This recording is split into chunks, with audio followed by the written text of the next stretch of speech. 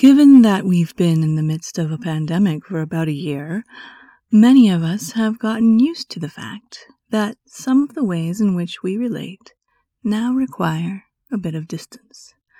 So, for this podcast, I thought I'd talk about long-distance relationships. Hello, this is Viola Strepsada Volteri. Hello, this is Viola Strepsada Volteri. Hello, this is Viola Strepsada Volteri, and you're listening to Obedient Love. Luckily for me, I have a little bit of experience with long-distance relationships. Drum and I met over a decade ago in Chicago, but when we began a serious DS relationship, we had both left the city and lived over 700 miles apart. Robbie and I lived 2 hours apart before he moved to Cathex's house. Now I have begun training slaves all over the world, and the thread of connection is still very strong. With Drum, I discovered that our distance became an incubator in which something very powerful could grow. Before we had a chance to really get to know each other's bodies, we already had lived inside one another's heads. If you begin a relationship with physical attraction, you may have a slight disadvantage in that getting into someone's head will take a little longer. Luckily, once that emotional and psychic bond is made in DS, the physical stuff carries over pretty naturally. It may even feel like more is at stake when someone's standing right in front of you, especially for an introvert like me. A natural awkwardness can get in the way. But when you carry someone around in your pocket, something very different happens. In the past, one might keep a cherished love letter close to the breast, rereading it to feel close to one's beloved. Now we live in a unique time when we can conjure up our long-distance love in an instant if we want to. With the help of the device in your hand, you can have a kind of telepathy. Telephones were the first step in this evolution of long-distance love. For me, communicating with a disembodied voice is a little spooky. I have a phobia of the telephone that takes some effort to overcome. I also find it takes more time for words to move from my brain to my mouth. I'm a writer. Turning thoughts to written words is my natural habit. If I can begin a conversation through words on a screen, I feel much more open. I may have been born a generation too early because I hear that many people who grew up on the internet feel the same. A phone call feels like an emergency, an exception. It's much more comfortable to communicate in text and emojis. But back to telepathy. It was an incredible experience to have a submissive in my pocket. The movie Her comes to mind. In it, a man falls deeply in love with an AI who has advanced to the point of being very human-like, only she's better than human, because she can access all of his history, his contacts, his files, along with all of the information collected by the entire human race. Since he hides absolutely nothing from her, and she's just discovering who she is, they begin with absolute vulnerability as the starting point of their interactions. And what a great way to start. I wish I could begin every relationship with that kind of unlimited access to someone else's truth. Falling in love would be the easiest thing in the world. Falling in love through telepathy. Real intimacy has 3 ingredients. First, knowing yourself and your innermost truth. Then, knowing the truth of another person. And third, allowing that person to know your truth. Intimacy means you do not hide behind any pretense, and you really see another person and show them yourself, unfiltered. It doesn't have to happen all at once. There can be a slow unveiling and surprise and mystery, but it must happen in order to feel that kind of closeness. And now, more than ever, it can happen from a distance. I think it's pretty clear that technology has come to the point where we can be even more intimate from a distance than we often are when we're in the same room with someone.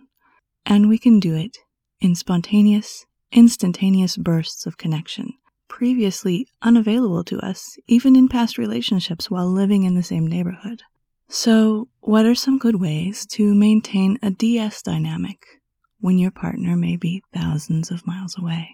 Recently, I read a post by a dom by the name of Lorena Lucille, who referred to creating a long-distance DS dynamic as creating a container. It's a special, unusually private container in which the dom and the sub will build their own little world. A world with its own special set of rules, its own language, its own habits and expectations. And she talked about the tool of imagination. So, imagine each day you get up and greet your mistress, naked and collared. You kneel and bow. You kiss her feet, catching a whiff of their subtle scent. Then you say a short pledge to her to start your day. Maybe it's something simple like the phrase Ms. Renee Lane has Butler use in her book, "I am only a slave. It's a privilege to serve."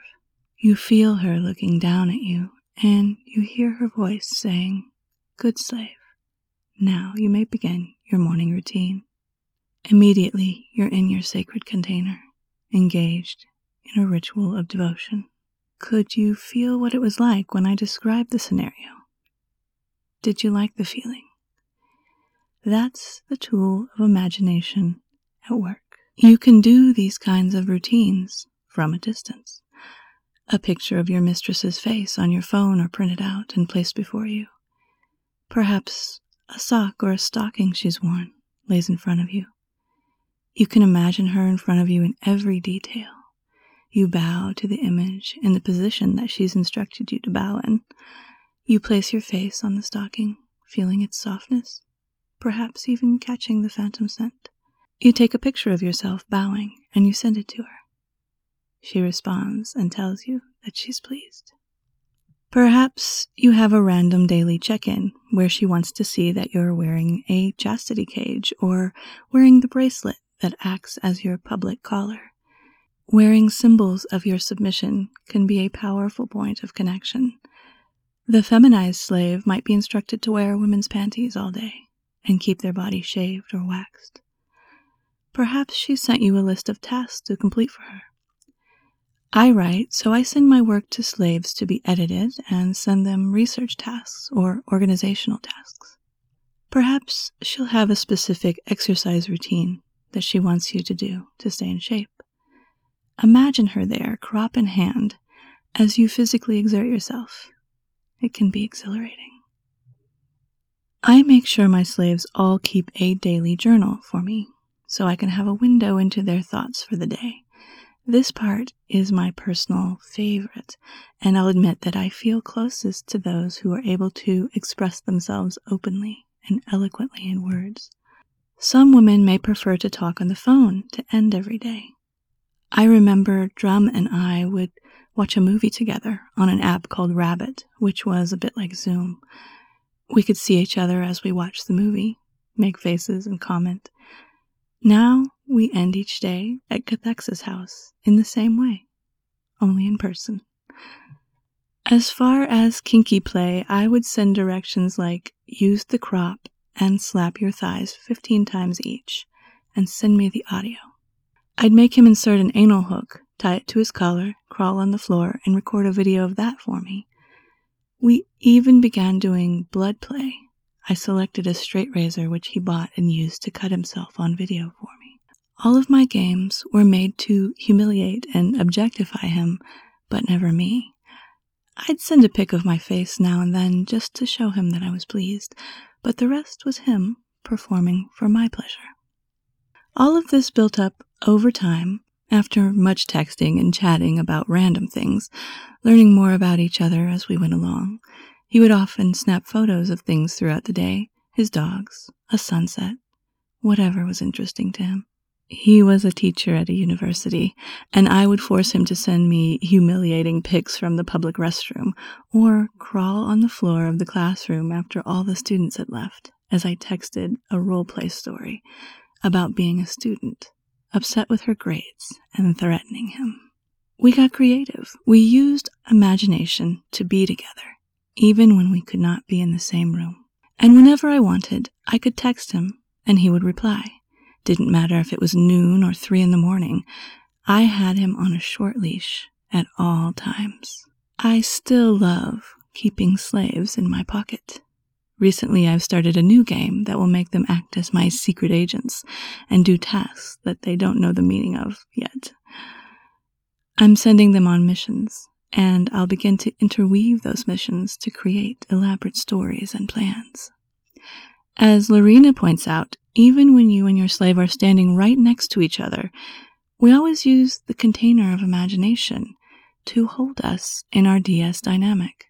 Even if I physically lock on his collar or chastity cage and carry the keys around my neck, it doesn't mean he couldn't find a way to break out of his locks. His consistent consent and cooperation are essential to the relationship. Imagining that he has no choice is part of that contained world that we share with our subs through imagination.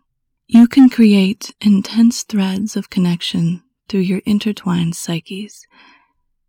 Lorena uses the example of rings, which both parties agree are intimately connected to the other person. When we touch the rings, we feel them, hold that person close inside of us. There's even a company that has created rings that are connected to Bluetooth and the internet, and when you touch one, the other vibrates, no matter how far away. But you don't really need that technology. The feeling that we have for another person will well up within us with the smallest of reminders. We have so much available to us. Text, audio, video, routines, rituals, personal items, symbols and tools, locks that click and words that bind. And most importantly, we have our minds and our thoughts to share with each other and open up to each other in really profound ways. It's the job of the dominant to design and maintain these rituals, this sacred container for your relationship. With input from the fantasy world of the submissive, the dominant creates the reality within which the submissive lives all the time. It keeps the thread between you vibrating like a stringed instrument, improvising new variations as you go along. Long-distance mistress-slave relationships contain a bit of witchcraft. The dominant weaves a spell, and the submissive is held in it, unable to resist by the sheer power of her command. It is a secret, augmented reality that the submissive carries with him always, as the mistress carries her slave around in her pocket.